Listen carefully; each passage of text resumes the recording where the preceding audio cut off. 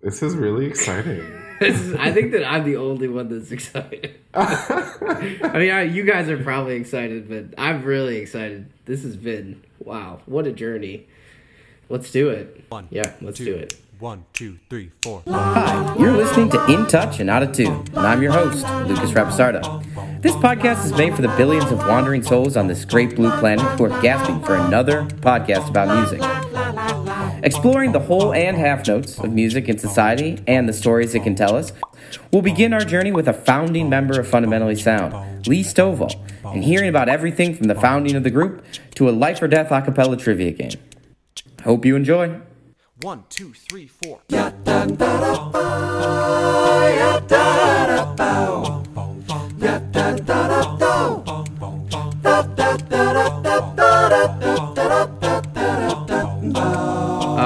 Okay, well, so hello.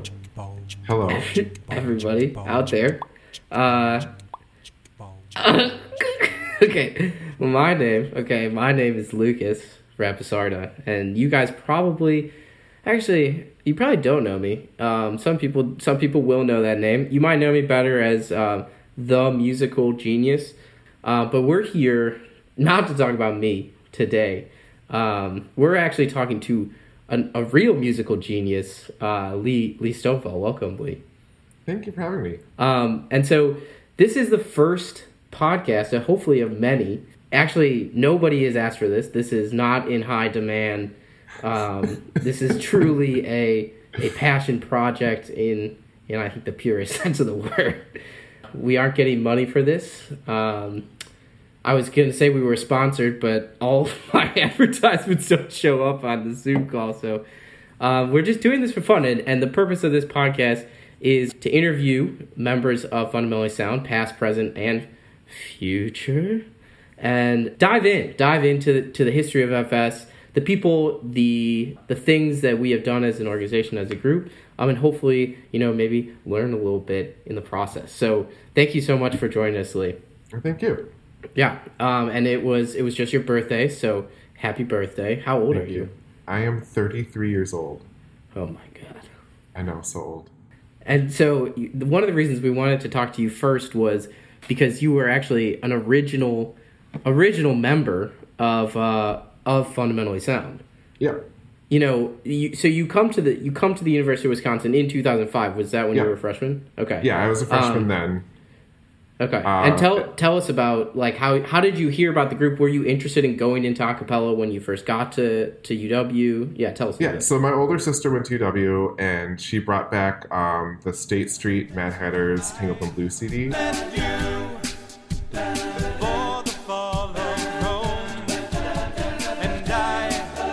And I remember listening to that and, like, falling in love with it. And I was just like, okay, when I get to UW-Madison, I want to do a cappella. This is what I want to do. And so I auditioned for Mad Hatters and Redefined, which are the only groups that accepted male-identifying people at the time.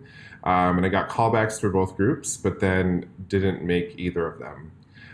So then one of the people that was at callbacks for Mad Hatters, he also lived in Chadbourne with me, and he got everybody's information at the callbacks, and he, like, pretty much then sent out, like, an email to everybody that didn't make the group but was at callbacks saying, like, hey, we're going to make a new group, come here. And so then I didn't audition, I was just, like, in this new group. Who was this person, this mystery man? Vince Mackey. So, I also lived in Chadbourne, so I just have to say, for all of you that live in Chadbourne, truly, just a dorm. It's a nice place. Did you, what? We actually, our first rehearsals were there, because we couldn't get, like, much of the music space, so, like, that, like, little, like, music rehearsal thing in the basement. I don't know if they even have that still, but they had this I know exactly what you're talking about. But they've renovated since then, I think. But yes, we rehearsed in there, and then our first, like, semester show was also in Chadbourne. So we just, like, set up all the couches and everything, and we had a few people there, and that was kind of like our first show. I think I got banned from those music rooms the first day that I was at UW. I don't want to tell the story, guys. Oh, okay. So don't even ask. Okay, that's for another time. That's when you interview yourself. What was the feeling around a cappella at the UW campus in 2005? I think it was a pretty, like, big deal on campus. It was very like closely tied to like marching band and sports. It was all very much like UW pride and like UW centered. So it was really kind of like there's a very big social aspect. Like all those people kind of hung out, they lived together. I know like a couple of the Buckies that I was in choir with also were good friends with the Mad Hatters. They lived together. And so like it was kind of this big network of all these people that were in like the major UW activities. Of the three groups that were on campus at the time, which one were, when you arrived at UW, which one were you really interested in being in? The Mad Hatters were just the big deal on campus. Like that's what everybody talked to. They would sell out Overture Center.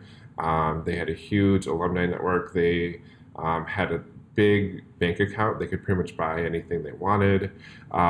So that was like a really big deal. Redefined was like pretty cool, and they were kind of up and coming. They had like a Nintendo video on YouTube, like right when like YouTube was first becoming a thing.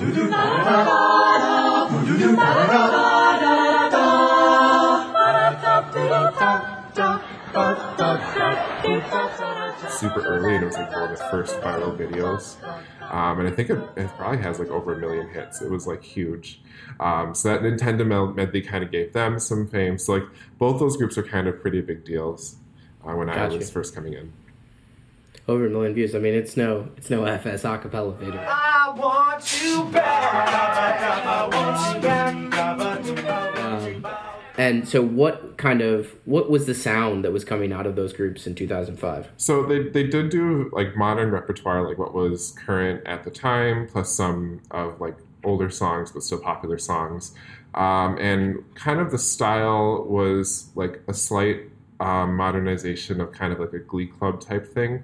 There was a lot of times where like parts would sing like the same rhythms, like the same syllables, the same rhythms. And so like it was very much like kind of like block chords and like those kind of set up at the same time. So it kind of had like a little bit of an old school feel with modern music.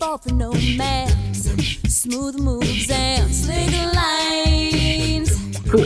So you're there and you audition for both the groups and you get this email from Vince. I think a lot of our listeners, I think there's at least a dozen of them, have been asking, so many listeners, really begging for the answers to these kinds of questions. I guess like if you can transport us, paint us a word picture of that first meeting where you guys were in the bowels of Chadbourne. What was it like, that first meeting? Yeah, so there was actually another big piece of the puzzle. So Stu Covey is the other founder of FS. So Stu and Vince are the two founders of FS. And Stu, before that, had like a really informal group called Clap Anyways. So they were like, there was maybe like 7 or 8 people in that group, and they didn't really like take themselves like super seriously, but they were like wanting to become more serious about it. But lately something's changed, it ain't hard to define. Jesse's got himself a girl and I wanna make her mine. So that's where he connected with Vince, and Vince said like, I have all these people that are good, that I know from callbacks, so they kind of combined. So there were about like 7 or 8 people that were from Clap Anyways, and like another maybe like 3 or 4 people from callbacks that kind of got together and formed the first group. We didn't have a name for like almost our entire first year. We just kept on going back and forth between different names. And so Fundamentally Sound, I think, first like became the real name like the end of our first year. So the end of 2005, 2006 school year. Do you remember who came up with the name Fundamentally Sound? If this isn't just like my memory being rose-colored, I think I like threw it out in a meeting and everybody's like, no, it's stupid. And so like we then like went back and we were, so the big contenders for a long time was like keeping Clap Anyways, and then there was Clap Anyways with Z, and then some people wanted the Clap Anyways. And then the other one was we actually, in our first gig, we went by the name Voicemail, which was already an existing group. But we did that. So yeah, and so eventually like we got to it, and like it wasn't like, I think the only reason why it was Fundamentally Sound was there is just because it wasn't stupid and it wasn't taken. Or it wasn't, I guess it was kind of stupid, but it was like the worst and it wasn't taken. So I think that's kind of how we just eventually settled on that as a group. Why do you think that guys were interested in singing for FS? Like what do you think the draw was for for people as the group got more established in your time in the group? People just like singing, and I felt like once we got them to callbacks, they could see that we were a pretty close group of people, and it was a very good network to have on campus. I feel at a school like UW that's so huge, you need to find ways to make it smaller, and acapella is one of those ways to do that. And so I think people look for those types of situations in order to feel more connected to those around them and feel more connected to their school. And so that, I think, was an important thing. I really don't think in my 4 years that we ever were the go-to group. I feel often we were the second or third choice, but once people were with us, they loved it and they wouldn't have changed it. How did you guys go about actively recruiting for diversity? Like, what were some of the strategies that the group employed early on to do that? Vince was like really, really intense about it. So back then, Facebook didn't have any like privacy features. It was still when Facebook was only college, and only a few colleges had it, and UW was one of the first ones to have it. So I think like that 2005, 2006 year, I remember University of Minnesota didn't have it for a long time, so all my friends there were so jealous. But so basically you could just go into people's profile, you could just search like anybody that is interested in singing. And then, so Vince would just do that, and every single guy that was interested in singing, he would send a message to. One of the people that he got in touch with was Zeke Cribbs, who was part of a quartet called Diverse, they were a diverse quartet. And so we got him to be part of it. He also really reached out to Governor Harris, who is an incredibly talented soloist and also a person who was Black, so also added more diversity. And so he kind of really tried to reach out to everybody and really kind of looked as diversity as a plus when he was doing that. That's really cool. Thanks for sharing kind of the origins of the group and the emphasis on diversity. It's good to know, too, that Facebook was once used, like, for good. Switching gears, though, because I know we don't have all day, I wanted to talk to you a little bit about arranging. You're one of the most kind of prolific arrangers the group has ever seen, aside from me, of course.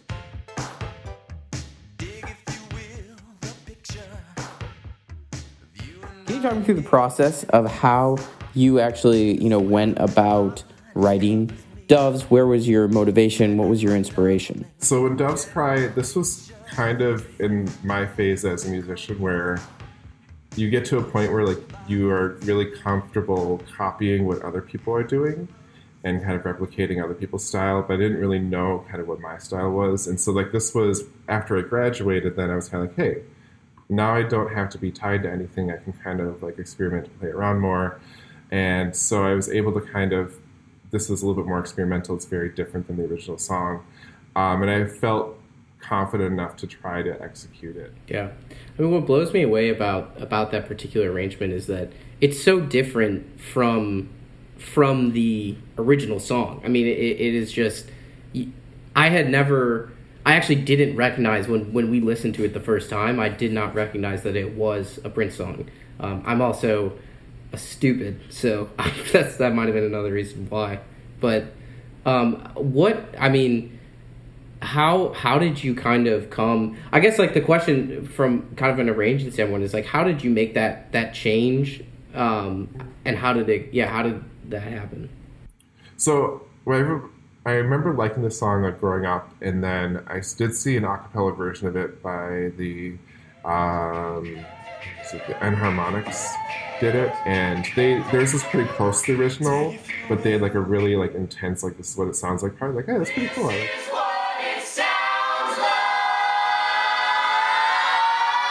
And so I kind of then like looked at the lyrics more and like, oh, there's a lot here. And for me, the big like the thesis of the arrangement is why do we scream at each other?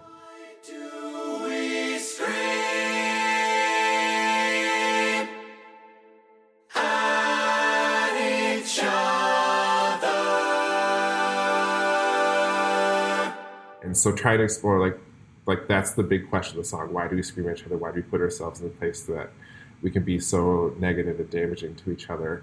And so kind of like that for me, I kind of built that moment, and then I kind of went back, okay, and like so like start at the beginning, starting very exposed one person so it can build up and lead into that. I think everything kind of filled in on the way. If you will, a picture of you. This also was on top of me teaching for the first time, and for a lot of my life, I feel very lucky because I have a very loving family and I've had a lot of support, and I was able to be successful because of their support. And I taught in 2 very low-income schools in Madison, and at my middle school job, I had a 7th grader who came in and was super positive in my class, but if you read his record before, pretty much like his goal was to not have the cops be calling him in a week. That was one of his goals that was laid in his plan coming into school. And so very, very intense record, but he comes into choir, and choir is like his safe haven. Like, he absolutely loved it at his previous school. He came in and was my most positive, supportive leader. And then about halfway through the semester, everything completely crashed. And pretty much what happened was that his father came out of prison and his mom ended up going back with him, even though it wasn't a positive place. And so he pretty much felt like his mom was choosing his father over him. And that was very intense. And a lot of the behaviors that were on his record started showing up. And it was a very eye-opening experience for me to try to understand why that happens in our society, because I'd never really been through that or known people had been through that. And so having to try to be on the other end, trying to help and support when I haven't experienced that was really tough. And so kind of I used that experience to kind of inform the arrangement a little bit, and use the arrangement to kind of be my own therapy and reflection on it.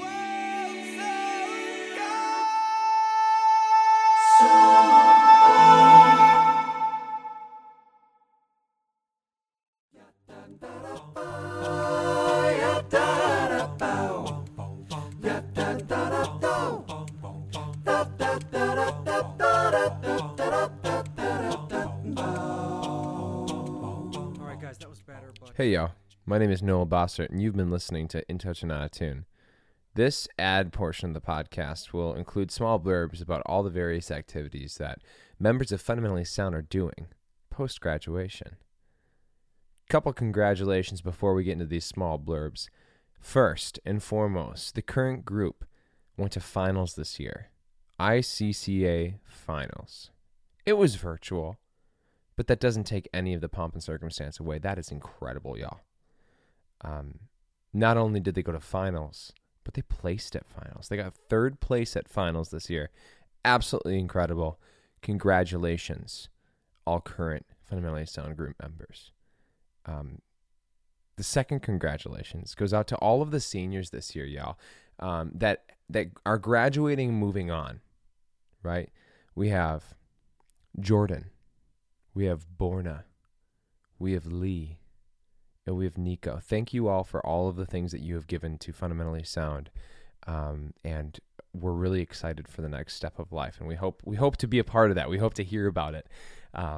Thanks y'all for everything, and good luck. Shout out to Jojo Pearson Green for providing ranked anime watch lists, interview guidance, and getting into grad school or whatever. Jojo, cheers to your next chapter of education. Keep your why close by. Shout out to Patrick Smith for empowering many budding New Yorkers with all the ingredients and know-how to make a housing cocktail that won't absolutely suck, right? That's awesome. Thanks, Patrick. Zach Zimmerman. This is an announcement from Zach Zimmerman, y'all. Hey, gang. Looks like I'm heading out to the East Coast this August, where I'll live and serve students in New York City for the 21-22 school year with City Year AmeriCorps. Pants crappingly excited and Pants pissingly nervous. Either way, send Pants. He needs as many pairs of pants as possible. I will be sending him one. It'll be corduroy. Just expect corduroy, Zach Zimmerman, okay? All right, Lucas Rapisarda. This is an announcement from Lucas Rapisarda. Hey, all you people. I'm excited to announce that I will be moving to the Minneapolis-St. Paul area in the fall of 2021 to pursue a PhD in natural resources and science management at the University of Minnesota. I hope to explore the intersection between science, education, race, and environmental health through participatory science programming that focuses on monitoring of air, water, and soil quality. If you live in the MSP area, please reach out. Daddy's finally coming back to the Midwest. He's the resident musical genius, so show some love, y'all. Lastly, FS is making a job board for its members. If you are in the group and need a link to the job board, it will be on the group's Facebook socializing page. If you aren't in the group and need a link to the page, auditions will be this fall, and we're looking forward to hearing a verse and a chorus of your choosing. That's it for all of the announcements, y'all. Stay tuned for the rest of this podcast. It's about to get funky, and enjoy. In Touch and Out of Tune. Bye, y'all. All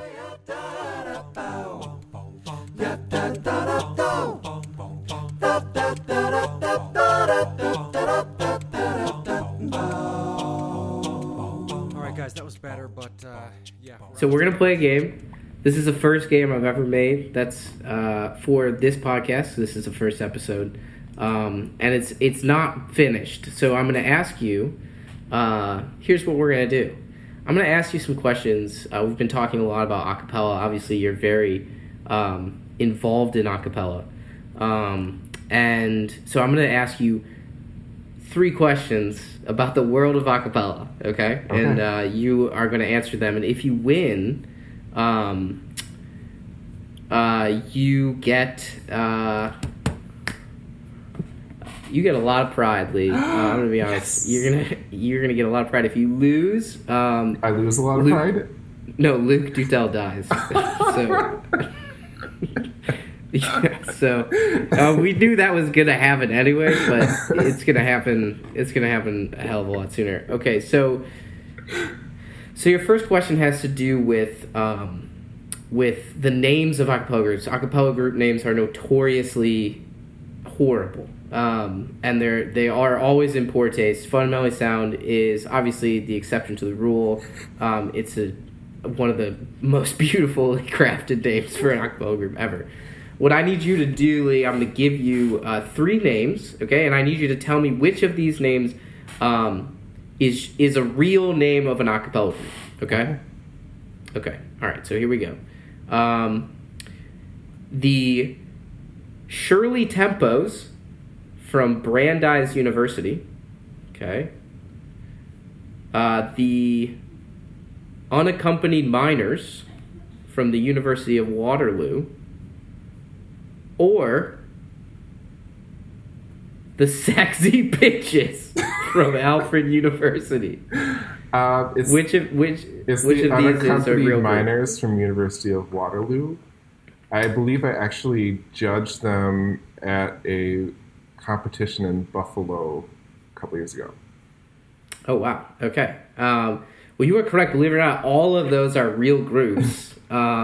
Because remember, I didn't finish making this game, so I'm just reading names of bad a cappella groups. But the sexy... they're called the Sexy Pitches from Alfred University, and the song, and I'm gonna go ahead and I'm gonna put this in the chat so that we can all appreciate this later. They're singing "Sweet Dreams Are Made of These," and it's only 1 minute and 22 seconds. So they definitely cut that. They cut that down. Okay, next question. This one I actually feel good about. That there is only one right answer. Okay.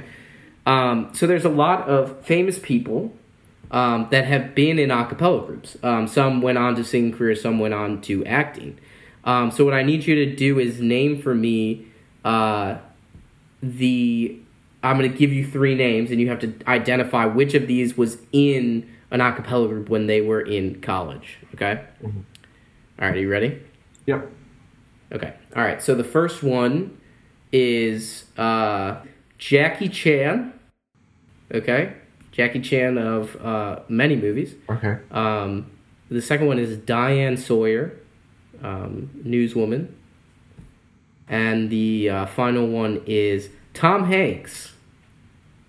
Which of these was in an a cappella group as in college? That's a tough one because they're all Yeah. older, so it's harder to. They're, yeah. My guess. It sounds familiar that Diane Sawyer was in a group. It's either Diane or Tom. I'm gonna go with That is correct right there. Ding, ding, ding. She was in Wesley College, Blue Notes, in the mid-'60s. There's a video of her singing It All Adds Up with Elmo from Sesame Street. That is where I learned that piece of information. Okay, your last question. You've pretty much already won the game. Luke Tutell is still alive, not for, but he'll be on the chopping block every episode. So he's literally played for his life. Okay. So let's see. Last question. I'm actually going to give you the name of the person. So Sarah Bareilles is a very famous, well-known singer who she kind of has. Well, she's an amazing singer. And I want you to name for me, do you know where she went to college, where she started her singing? UCLA. I think the group is Awaken. That is correct. God. So yeah, so that was kind of a cool thing. We found this like pirated site that had tons of acapella, and one of the albums was Best of College Acapella or Boca 2004. No way. And her song Gravity was on it, and it was such a big deal because it was one of the first times that her original song was on like a college album, and it was like so much better than everything else. And then like 5 years later, she like becomes a solo artist, and one of her songs in her first album was Gravity. It wasn't like the acapella version, but it was kind of cool that you knew the song before it came out. So you basically, you discovered Sarah. I'm assuming we're gonna take that one to the presses, hot off the presses. Well, hey, congratulations, you won the game. That is, you should carry quite a bit of pride into your classroom tomorrow. You can let them know you've won, and you're podcast famous. They won't now. care. So definitely, I'll be putting this on my resume. I don't know about you guys, but this has truly been wonderful. We've been talking. It's crazy. It's been so fun to talk to you, Lee, and learn about the group and your journey through it. So thank you so much for doing this. It's been a lot of fun. Thanks for bringing me down memory lane.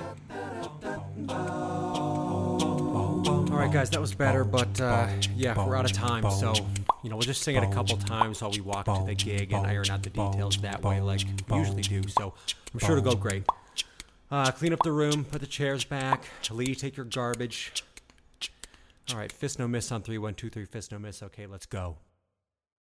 In Touch and Out of Tune is produced by myself, Noah Bossert, and Michael Fuller. The theme that you heard throughout the show was lovingly composed and recorded by the prodigious Brett Kissel. Thank you so much for listening, y'all, and come on back next time. Bye-bye.